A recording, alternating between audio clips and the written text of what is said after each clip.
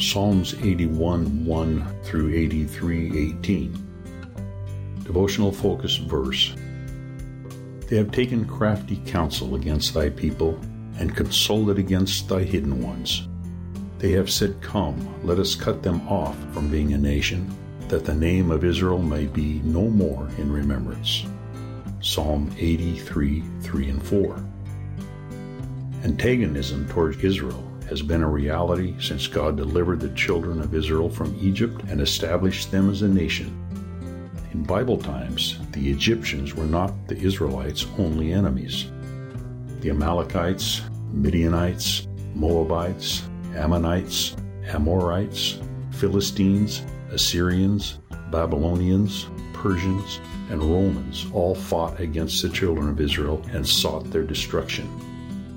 In today's focus verses, the psalmist Asaph cried out to God, urging him to protect Israel from those who had taken crafty counsel against thy people and united in a confederacy with the goal of ensuring that the name of Israel may be no more in remembrance.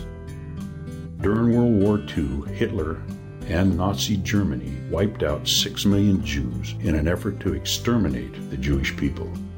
When Israel was established as a nation in 1948, a new wave of persecution and oppression nearly submerged the infant state.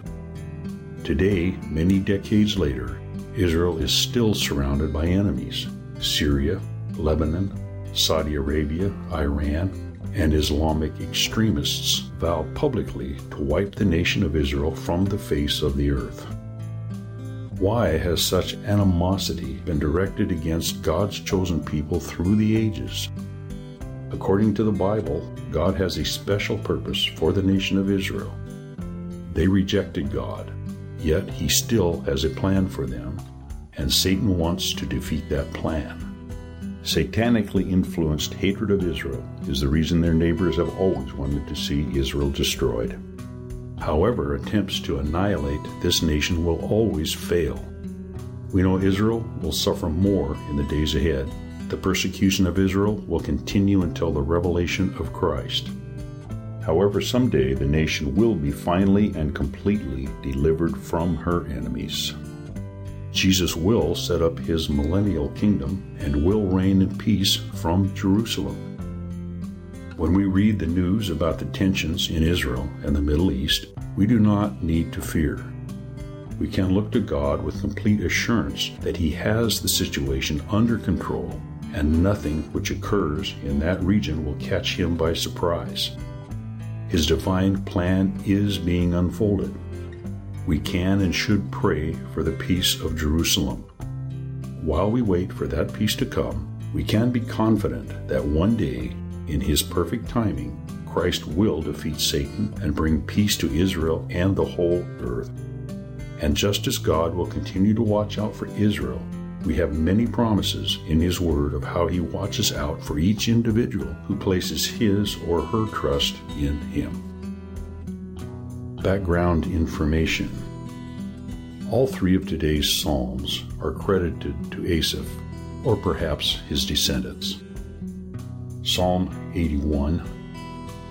Psalm 81 likely was written for use at Israel's feasts.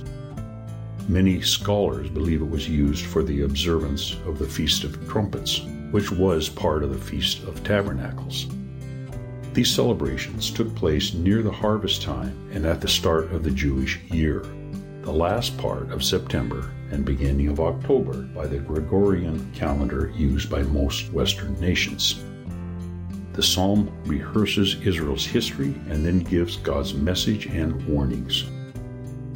In verses 1 through 5, the writer called for worship, including music that was hearty, sing aloud, and joyous, joyful noise.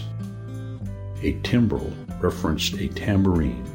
The harp was similar to a lyre. A psaltery was an early guitar or zither, and the trumpet was a ram's horn. Beginning at verse 6, God's instructions were given. Verses 6 through 10 spoke of God's deliverance of Israel from Egypt, where they had been slaves, His help after they escaped, and his commandments for them.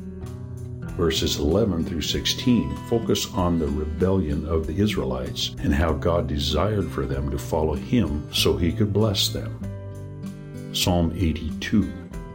Psalm 82 was a cry against Israel's judges who had become corrupt. The writer declared that God is the judge of all, and therefore those in authority should act justly. Scholars interpret the word gods in he judgeth among the gods, see verse 1, and ye are gods, see verse 6, to mean the rulers of the people. The psalmist was stating that these leaders would be accountable for their corruption. Psalm 83. The time period when Psalm 83 was written cannot be firmly established because throughout their history, the nation of Israel had numerous enemies, including those named here. This psalm has two sections. Verses 1 through 8 describe the problems of the Jewish people and list their foes, which surrounded them on every side. Verses 9 through 18 are a plea for God to defeat those enemies as he had done before. Specific examples were cited in verse 9. Deliverance from the Midianites, either in Moses or Gideon's time, and the defeat of Sisera in Deborah's time. The writer desired that God would be glorified by Israel's deliverance. See verses 17 and 18. Conclusion. Though Israel has suffered greatly at the hand of its enemies throughout history, someday God's plan will be completed and Israel and all the world will enjoy perfect peace.